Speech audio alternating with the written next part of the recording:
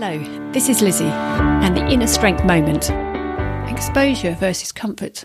Balance for peak performance can come at the edges, where we can explore the new and the different. May I invite you to try things out? It's where the creativity spins and the ideas flow, while comfort zones are dead spaces for things to fester and complacency to emerge. Yet we tend to default to a space of comfort. Colin Mortlock created a scale of 4 in his book The Adventure Alternative: play, adventure, frontier adventure and misadventure. Play being a space where you are working below your abilities. Fear doesn't exist and it may feel like a waste of time or boring. Adventure brings more positivity and satisfaction. At this point, you use your experience and ability to overcome a technical problem.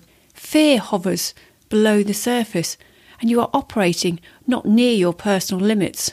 Frontier adventure is where he explains it's the point of peak experience.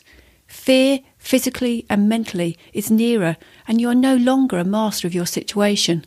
Effort is required and with a bit of given luck you can overcome the situation. There is an acceptance at this point. There is a degree of uncertainty with a knife edge between success and failure. Misadventure is where the challenge is way beyond our control. Fear is readily there. Keeping on the right side of balance for peak performance, I invite you to consider how much of your time you are sitting in frontier adventure, where the adrenaline is flowing, activity means you are achieving, the sense of progress is there as you head to your objectives. Balance comes to those in frontier adventure as you see and work alongside contentment and peak performance.